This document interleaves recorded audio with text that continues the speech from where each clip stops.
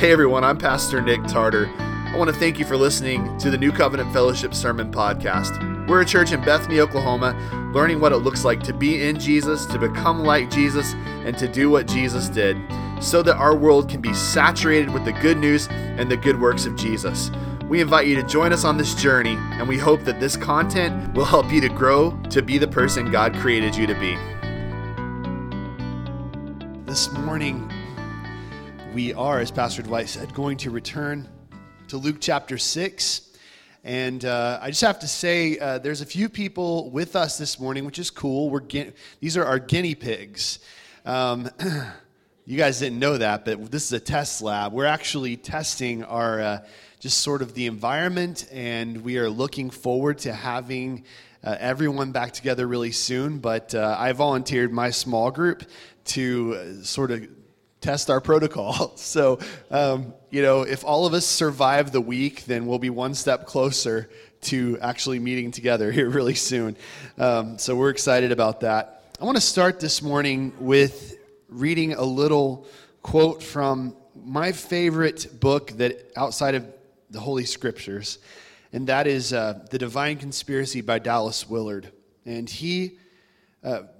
This is one of those statements that has always had, ever since I read it, a very profound effect on me. And here's what he writes. A leading American pastor laments, why is today's church so weak? Why are we able to claim many conversions and enroll many church members, but have less and less impact on our culture? Why are Christians indistinguishable from the world? Should we not at least consider the possibility that this poor result is not in spite of what we teach and how we teach, but precisely because of it? Might that not lead to our discerning why the power of Jesus and his gospel has been cut off from ordinary human existence, leaving it adrift from the flow of his eternal kind of life? I have to be honest with you, before I read this book, I'd had that thought many times myself. I had, as a pastor, and even before I was a pastor, I'd wondered, why is it true that so many Christians I know have a relatively unchristian sort of a life? And then Willard continues, and he calls this section Gospels of Sin Management. But here's what he says. The current situation in which faith professed has little impact on the whole of life is not unique to our times, nor is it a recent development, but it is currently at an acute stage. History has brought us to the point where the Christian message is thought to be essentially concerned only with how to deal with sin and with wrongdoing or wrong being and its effects. So what Dallas Willard understood, and by the way, Dallas Willard is with the Lord right now. He has been for some years, and I imagine that he's having a great time. But something that he understood is that when we as believers fail to live lives that are actually centered in the gospel, there's something that has been fundamentally broken about our faith. And that the thing that is broken is probably that we have failed to understand the grace of God as the center of our lives, rather than as sort of some people view the grace of God as sort of an entryway into the Christian life, but then it's up to them, right? It's up to them to complete it. It's what Paul talks about in Galatians, where he chastises the Galatians. Now, we've spent some time on this, but I keep coming back to it, where he says, hey, what you began by the Spirit, are you now going to finish by the flesh? Of course not. Of course we're not going to. If we started by the Spirit, we must also finish by the Spirit. But our tendency as humans is to think, okay, now I've got it, but now it's up to me. And this goes all the way back to our first father, Adam, and our first father, Adam's tendency to reach out and take for himself what he should have waited for God to show him. Right? Because God called him to follow. God said, you follow me, I'll teach you. I'll disciple you. Adam was God's disciple. You understand that? Like Adam, God's design was to show Adam how everything worked in the universe over time as Adam was ready. But Adam says, I've got to have it all right now. He reached out without trusting God, grabbed a piece of fruit, And, well, you see how things have turned out. If you want to be mad at somebody about this coronavirus thing, be mad at Adam, okay? It was his fault. We wouldn't have anything like this if he hadn't reached up and grabbed the fruit. But let's also understand that each one of us are partakers of the fruit with Adam. So the title of today's message is It's Always Right to Do Good. And we're going to talk about goodness and how it's a part of the character and nature of who God is and how it flows out of a life that is based out of grace. But I want to think specifically about something we've been watching happen. Because I asked the question, and I alluded to this a little bit last week, but I want to go into a little more depth on this. Why is it that when people are faced with something like a pandemic, or in Oklahoma, pretty much anytime there's bad weather, why is it that they hoard toilet paper and bread and meat and all of these things? Why do they hoard medicine? Why have they hoarded masks so that it's even hard for medical professionals to get them? Even though we know that masks really don't prevent you from getting a virus. It may help you keep you from spreading it. But even though we know all these things are true, why is it that people hoard these things in times of emergency or, perhaps of great uncertainty? I think it's because that they see life as primarily about themselves. When we see life as primarily about me and my own well-being and my own happiness, and what I'm going to do is I'm going to live in such a way whereas I don't think about other people, right? So I will go and buy a 10-year supply of toilet paper to keep in my basement and not thinking about how somebody else might not have supply. Or I go to the store and I buy all the baby formula, not thinking about the fact that other people have babies that might need formula. By the way, they don't stay on formula for very long. I don't see why anybody would need a 5-year supply of baby formula. But this is some things that we have seen over the past couple of months. Buying all the hand sanitizer, buying way more than one person or one family could ever possibly need, so that they can feel somehow secure or in control, but not thinking about anybody else, right? It really exposes something about the human heart. And I think that it really shows us the heart behind all sin. Because the heart behind all sin is essentially this: I am more important than you. Adam took the fruit. We don't know if it was an apple for sure. It's probably pomegranate. Those are really good. Maybe it was jackfruit. I really have no idea. But he reached up and he grabbed that fruit, and what he was saying is, I am more important than anyone else. He was saying, I'm more important than God. I'm more important than my wife. By the way, who ate the fruit first, and Adam did nothing to protect his family, right? Like that was what God set him there to do, to steward the earth and to take care of his wife. And he didn't do any of that. He was just very passive. And then he just went along with what she did. Instead of being the man he was supposed to be, he didn't stand up and do anything. He just was passive. And then he took the fruit himself. And he essentially said, I don't really care about anyone else. I just care about myself. And that's what led us down this path that we're on now. That's the heart behind all sin, essentially, is we're selfish. We're self-centered. Now, think about it, because maybe the greatest example of this we have in the book of Genesis is Cain killing his brother Abel. Why did he kill his brother Abel? Because, again, he saw life just like his dad saw life. He had his mind set on a certain path, and anything that would get in the way of that was something that he was going to plow through, including his own brother. Now, of course, he took it further than his father Adam took it, but isn't it true that every generation will take their parents' sin to the next level? Where my parents' generation, you boomers, we love you guys, but the sexual revolution, like the millennials have taken that to the next level. And now things are just all kinds of messed up. And I don't even want to know what the next generation is going to do with those things. Unfortunately, I'm probably going to live to see it. But the reality is we take the brokenness that we grew up with and we just carry it on. And so Cain, with the same heart of his father, the same heart that led his father to take the fruit and eat it, led Cain to kill his brother because his brother had gotten in the way of his own glory. That's what Cain was after, his own glory, his own sense of satisfaction. And so he eliminated his brother. But not only that, but in that moment he boasts about it when God comes to question him and he says, am I my brother's keeper? I'm not responsible for him. It's just about me. I got to take care of numero uno. You know what I mean? Like that. That's a very American way of saying what Cain said when he said, am I my brother's keeper? So not only had he done this thing, but then he essentially boasted that he didn't have to worry about his brother. That wasn't his problem. And of course, God had other things to say about that. But the point here is that we may not be as extreme as Cain.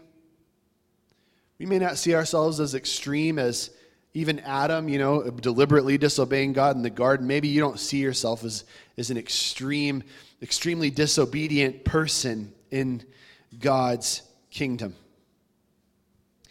But the reality is that heart is in all of us. We tend to be about ourselves. We tend to be about trying to forge a path for ourselves, concerned more about our own satisfaction and our own sense of well-being than other people.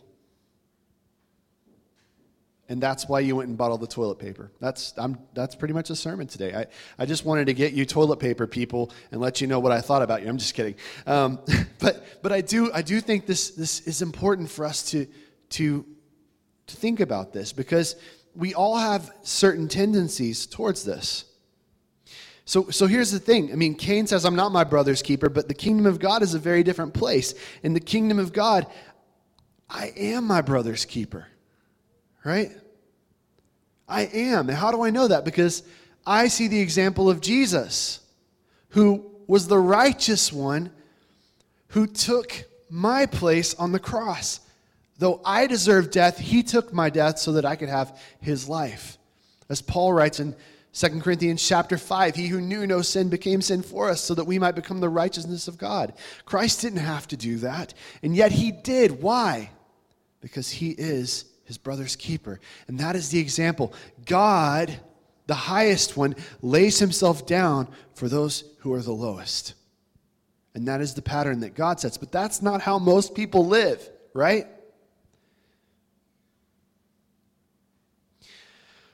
There is in me a tendency towards self-preservation.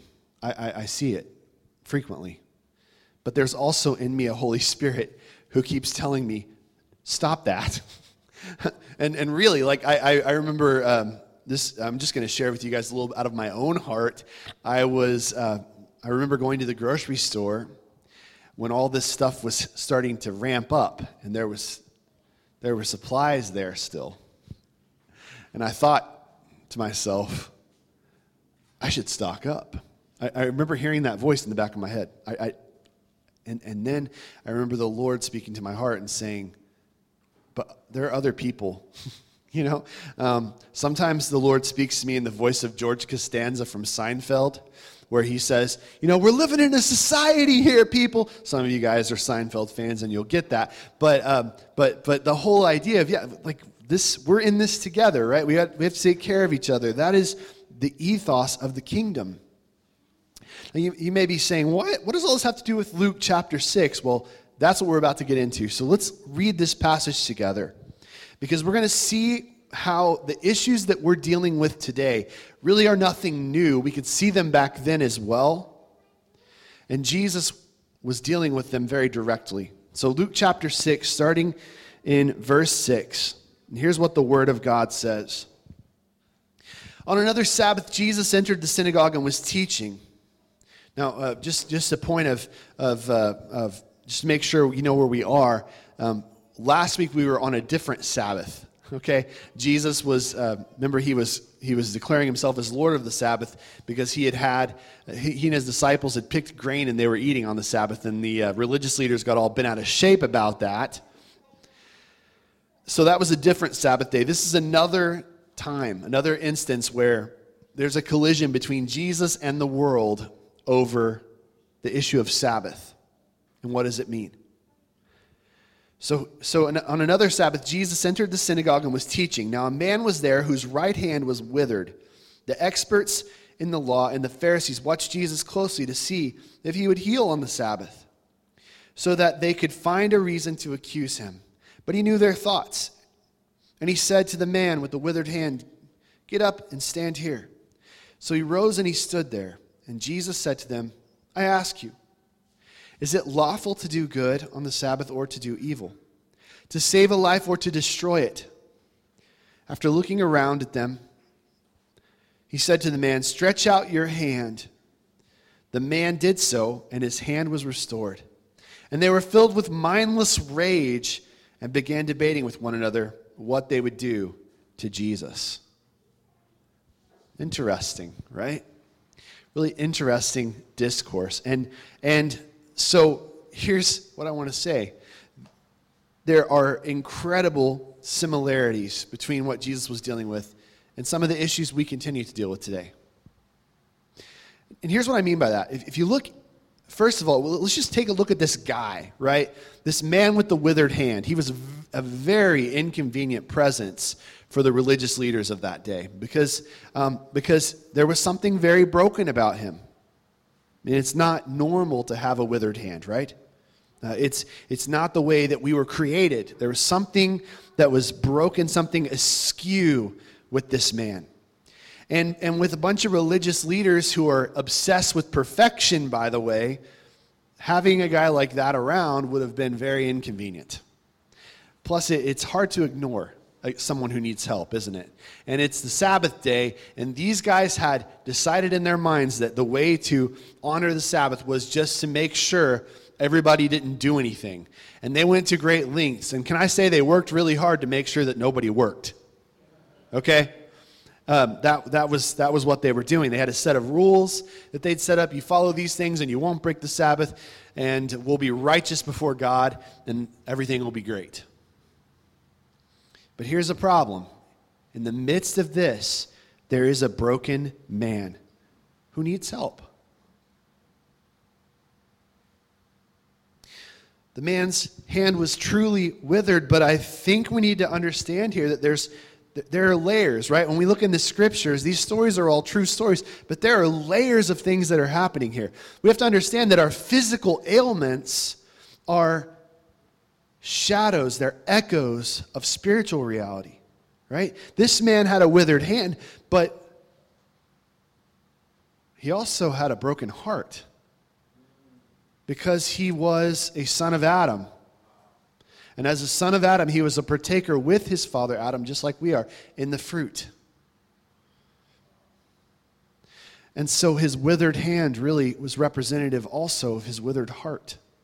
And everyone around him who looked at him with a judgmental glance proved in that moment that they too had the withered heart of Adam. And so in this moment, what we see on this Sabbath day is, yeah, sure, there was his hand. But we, just like this man, are broken and withered as well.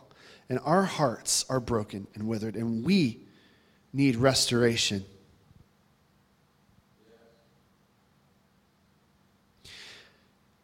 Our world is a lot like the world C.S. Lewis described in The Lion, the Witch, and the Wardrobe. It's always winter, but never Christmas. What a bummer. Man, I love that book, but I just love that descriptive. Always winter and never Christmas. Can you imagine what that would be like? It'd be like living in Russia or something. I'm just kidding. I'm sorry to the Russians. I didn't mean to. Communist Russia is really what I meant to say. But it's like this world. It just, to me, it feels like it's gray and concrete and it's lifeless. That's what C.S. Lewis was trying to portray, that life without Christ is like when the White Witch was queen. And that's what our world is like. We are broken in need of restoration, just like the man in this story. But let's look on, because in verse 7, this is amazing, right? Here are these guys, they're predators, aren't they? They're experts in the law. Now, this is really important because these are the religious people. These are the guys that you would think have it all together, right? And we know that a lot of them they had good theology. The Pharisees actually had great theology. They were very biblical. But they were also so far from the heart of God. They understood tenets of the message, but they failed to understand God's grace. And there's a sense in which God's grace is the activator, which makes it actually work.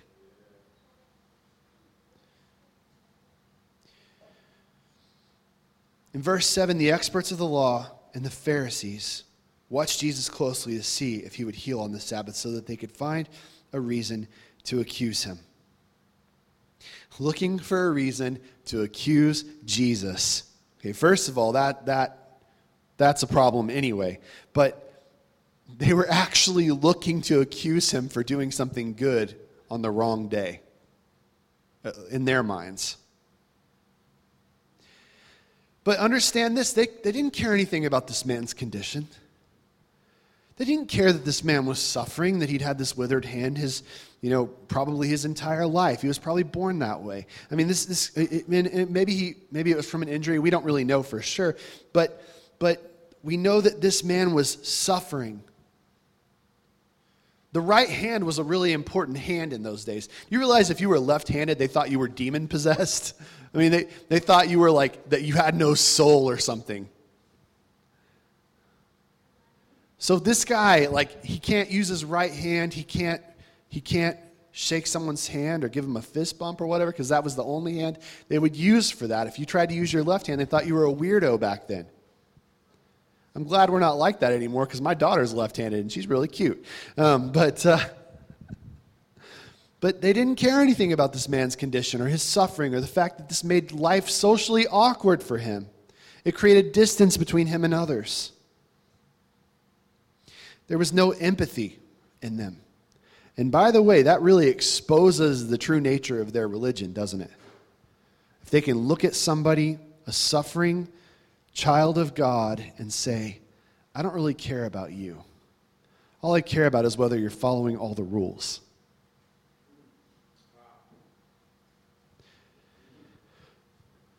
But see, the reason I wanted to make the connection between that and some of the things we're seeing today is that's the same heart. Do you see that that's the same heart that many people are reaching out in when they're hoarding things and when all they care about is their own good and their own well-being during this time of coronavirus? Sure, it's not the same context exactly, but it's the same heart, the same broken, withered heart of our father Adam, where I would look at someone else and have no empathy, and I don't care whether or not you have the supplies you need or the food that you need, as long as I'm taken care of and my family's okay. And that is the brokenness of human nature. It's impossible for someone who's living in Adam's shadow to see truth. If we're living in Adam's shadow, we just cannot see God's truth. Because Adam's children, we've convinced ourselves that life's about us. Okay, we're convinced that we're the only thing that matters. And the Sabbath rules that the Pharisees and the scribes had set up, they were just another power play under the guise of obeying God. They were pretending like they were obeying God, but at the end of the day, they didn't love God enough to do what God had told them to do from the heart. Right? God is a good God. His heart is good. His character and his nature is good. And by the way, the spirit of Sabbath is that we would pause and reflect on God's goodness and his glory. If they'd actually done that, they would have seen a man like that and they would have been overjoyed to have an opportunity to express God's goodness on the Sabbath day, knowing that that is the best way to honor the Sabbath day, is by doing something good. It's the best way to honor God. And there's nothing in Scripture that ever prohibits us from doing good on a holy day.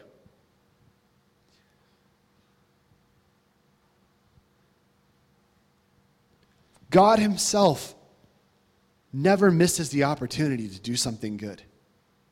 And if we're his children, we're going to be like him. They didn't love God from the heart. It's pretty clear. They made a list of rules that would help them to be righteous in their own sight. But it wasn't what God told them to do. The Sabbath rules weren't even in the Bible. They were things that they had made up to make sure that they could check all of the lines to be sure they were doing the right thing and they were righteous in their own eyes. It was a way of holding their contrived sense of righteousness over God's head. They were saying, hey, God, look how good we are. You have to accept us now. God, we're such good little kids. You can't send us into exile anymore. Dare I say they were looking at God and saying, God, you see how good we're being? You better send us the Messiah, and the one that we want, by the way. That was the heart of the religious crowd of his day. And I think there's a whole lot of that going on in our world today where people say, well, God, I've been a good little boy or girl, so why aren't you giving me the things that I want? That's actually the prosperity gospel. And the funny thing is they were doing it back then, and we're still doing it today. We're like, oh, I've done all the right stuff, God. You have to give me what I want now. Like God is a genie. You rub the bottle the right way, he'll come out and give you what you want. Is that who God is to you? I think we each need to ask that question because it's really easy, even for people who are really religious people, to get in that mindset. How do I know? Because these guys were more religious than we are. In a lot of ways, they're better people than we are. And yet they got stuck into this mindset as well. So all I'm saying is if they could get stuck there, so could I. I need to check myself. I need to check myself. You need to check yourself. Where is your motivation? Because just like Adam, rather than looking to God for their sense of identity and purpose, they were looking within. And because of it, they were totally corrupted by sin. Even in their good works, they were corrupted by sin. Their good works had been perverted. But look at verse 8 because we're not done with this yet. Because here's what happens. Jesus says he knew their thoughts. He knew exactly what was going on in these guys' heads. And so he said to the man who had the withered hand, get up and stand over here. So this is really cool because this is a power encounter, isn't it? This is the kingdom of God and the kingdom of man coming up against one another. Jesus is not going to let them remain in their broken way of thinking. And understand this, there's several things going on here. Obviously, Jesus cares about the crippled man, but do you realize he cares about these scribes and Pharisees too? Because he doesn't want to let them stay in their way of thinking that has become so corrupted. He's trying to jar them out of that. So Jesus came to reverse the effects of Adam's sin. And he's not going to sit by and watch a bunch of self-righteous people stop God from having his way. This is one of the great examples of the kingdom of God coming down and coming against the kingdom of darkness, which humanity has put ourselves under. And by the way, can I say this is also a foreshadowing of Jesus' redemptive work? We talked about how the man's condition is sort of a foreshadowing or sort of an echo of the human condition of being broken in need of restoration.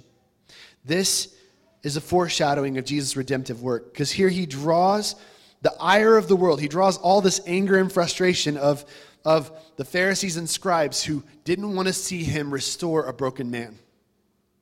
They didn't want to see him do the right thing because it challenged their way.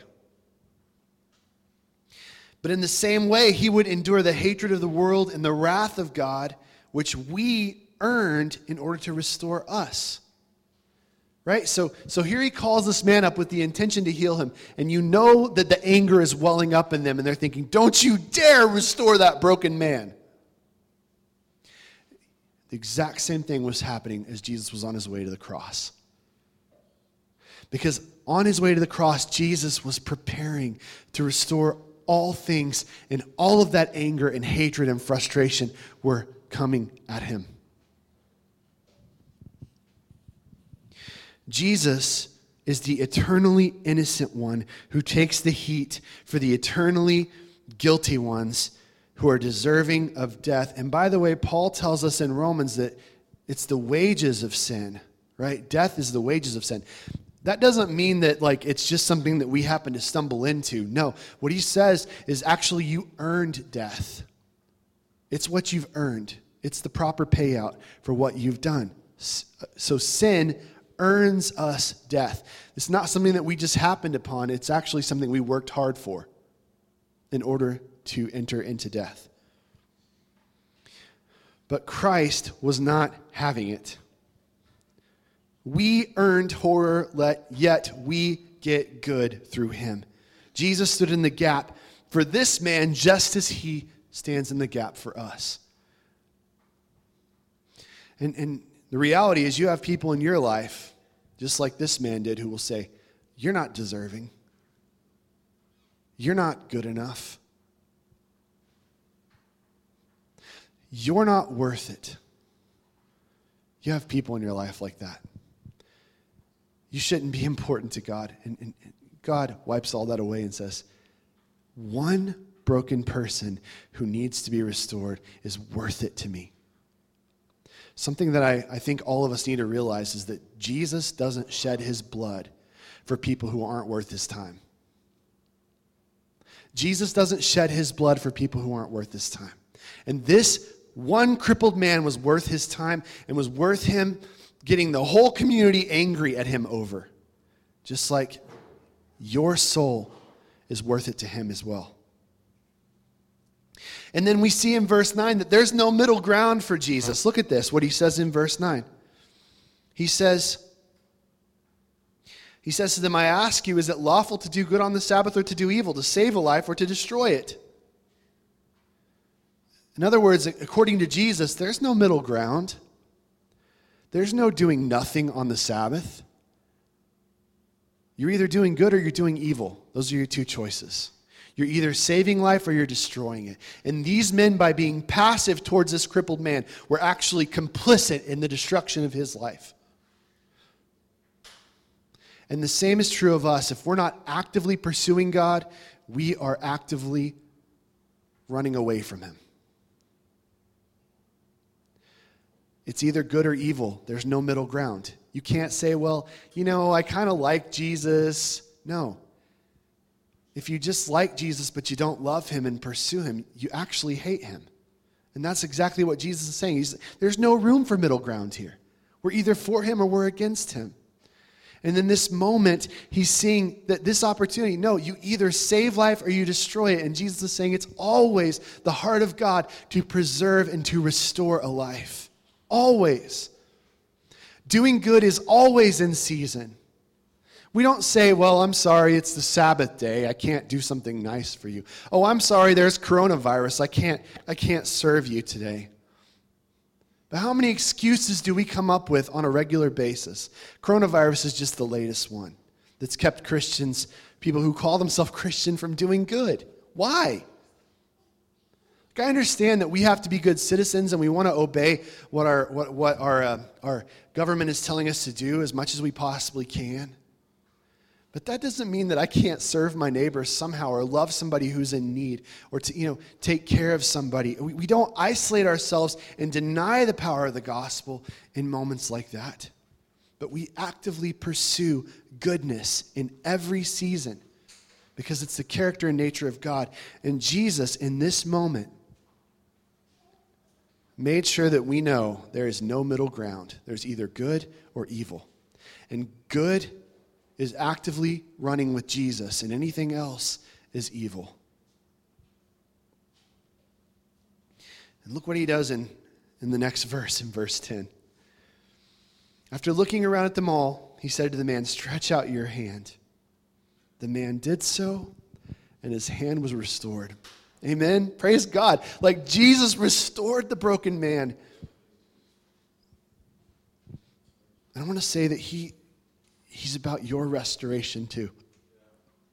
I think there's a lot of people listening to this broadcast today or who are in this room, and maybe you're just feeling like you're feeling really broken right now. Maybe you feel cast aside. Maybe you feel like no one cares about you. Can I tell you that Jesus cares about you? He does. And he's gone to great lengths to bring you to the point of restoration to your Father, to cleanse you of your sin, to cleanse you of going your father Adam's direction, to bring you back to the right path with the Father.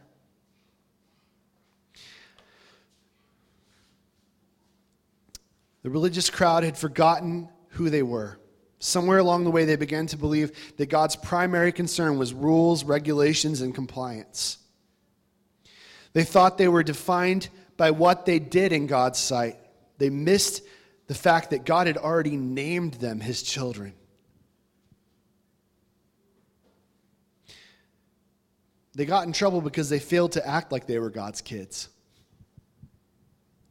And it wasn't because they disobeyed the rules, it was because in their heart of hearts, God wasn't the center, and they didn't care about him first. And because they didn't care about him first, they didn't care about others. All they cared about was themselves, and they were trapped in the cycle of Adam and Eve. And Jesus came to free us from the cycle of Adam and Eve. Here's the thing about God's grace. And by the way, I got to reiterate this. The theme of Sabbath is God's grace, his love for us, doing good works. It's learning to rest in his presence. And as we rest in his presence, we become more like him. If we think of Sabbath or religion or anything else as something other than a resting in God's presence, we're missing it. Like religion's not like religion's not a bunch of stairs that I'm climbing up to get to God. No, like that's not true religion. That's the way a lot of people view religion. No, religion is spiritual discipline that I do because I'm already his kid. Like I don't have to do anything to prove myself to him because Jesus already proved me. I am approved in Christ. And the same is true for everyone who has become a Christian. So yeah, sure, there's spiritual discipline, there's spiritual formation. Those things help me get closer to God, but they're not helping me to become approved by God. That's already happened for me because I'm in Christ. And the same is true if you're in Christ. So if we're viewing religion or Sabbath or any of these things as somehow like God's going to love me more because I do this thing, you don't understand God's grace. God's grace is the catalyst that actually makes our lives work. So, just a couple of statements to close us out here. I think we need to understand the biblical theology, the point of theology here that God wants us to see. And that's that doing good is a part of who God is. It's always in season to do good. If we ever think we are serving God by withholding good in any way or by remaining neutral when we have an opportunity to do something good, then we don't know God and we don't honor him. Often this requires us to put our own well-being aside, just like Jesus did. God constantly inconvenienced himself. God is constantly inconveniencing himself so that others can have it better. It's just his way. It's the way of God. And we need to understand from a spiritual formation standpoint, like how do I grow up in this? Like how does God want me to grow in these things? We need to understand that as Jesus people, it's our job to always be growing in doing good. So one of the things I would suggest is look for opportunities to do something good and pursue it. Chase that opportunity. If you see somebody in need, go fill that need. Don't sit around and be like, well, I don't know if I have the resources. No, do what you can. You don't have to completely fix it. Just do what you can to serve somebody and actively pursue that because that is the way of Jesus. And in doing that, we are actually learning to walk in his ways. We want to actively practice this as a part of our spiritual formation to do good. And in doing all of these things, we will actually confront brokenness in the world. Because our world is nothing like Jesus, right? Our world is driven by self-preservation and fear rather than sacrifice and love. So when we start to live lives of sacrifice and love, we're actually coming against the way of the world. And some people are going to be angry about it, but others are going to be blown away, and they're going to wonder, what is this that you are doing? And how can I have some of what you have? They're going to want to know.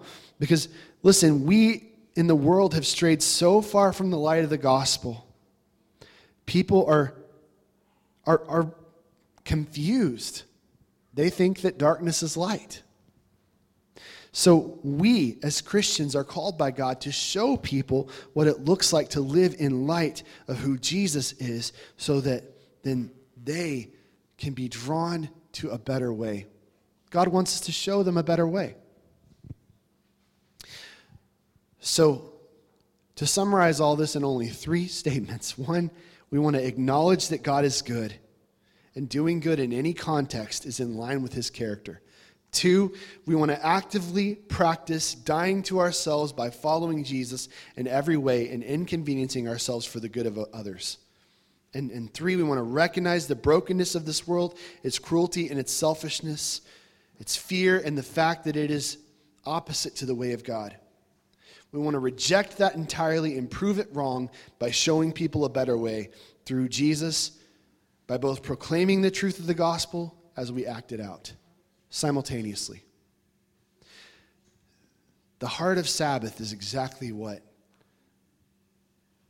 this life represents. A life of doing good, reflecting on God's glory, and that we would make it about that in everything we do. You've been listening to the New Covenant Fellowship Sermon Podcast. If God spoke to you, or if you'd like us to pray for you, you can email Pastor Nick directly at nick@newcovenantokc.org. If you'd like more information about our church, you may visit us on the web at newcovenantokc.org. We can't wait to hear from you.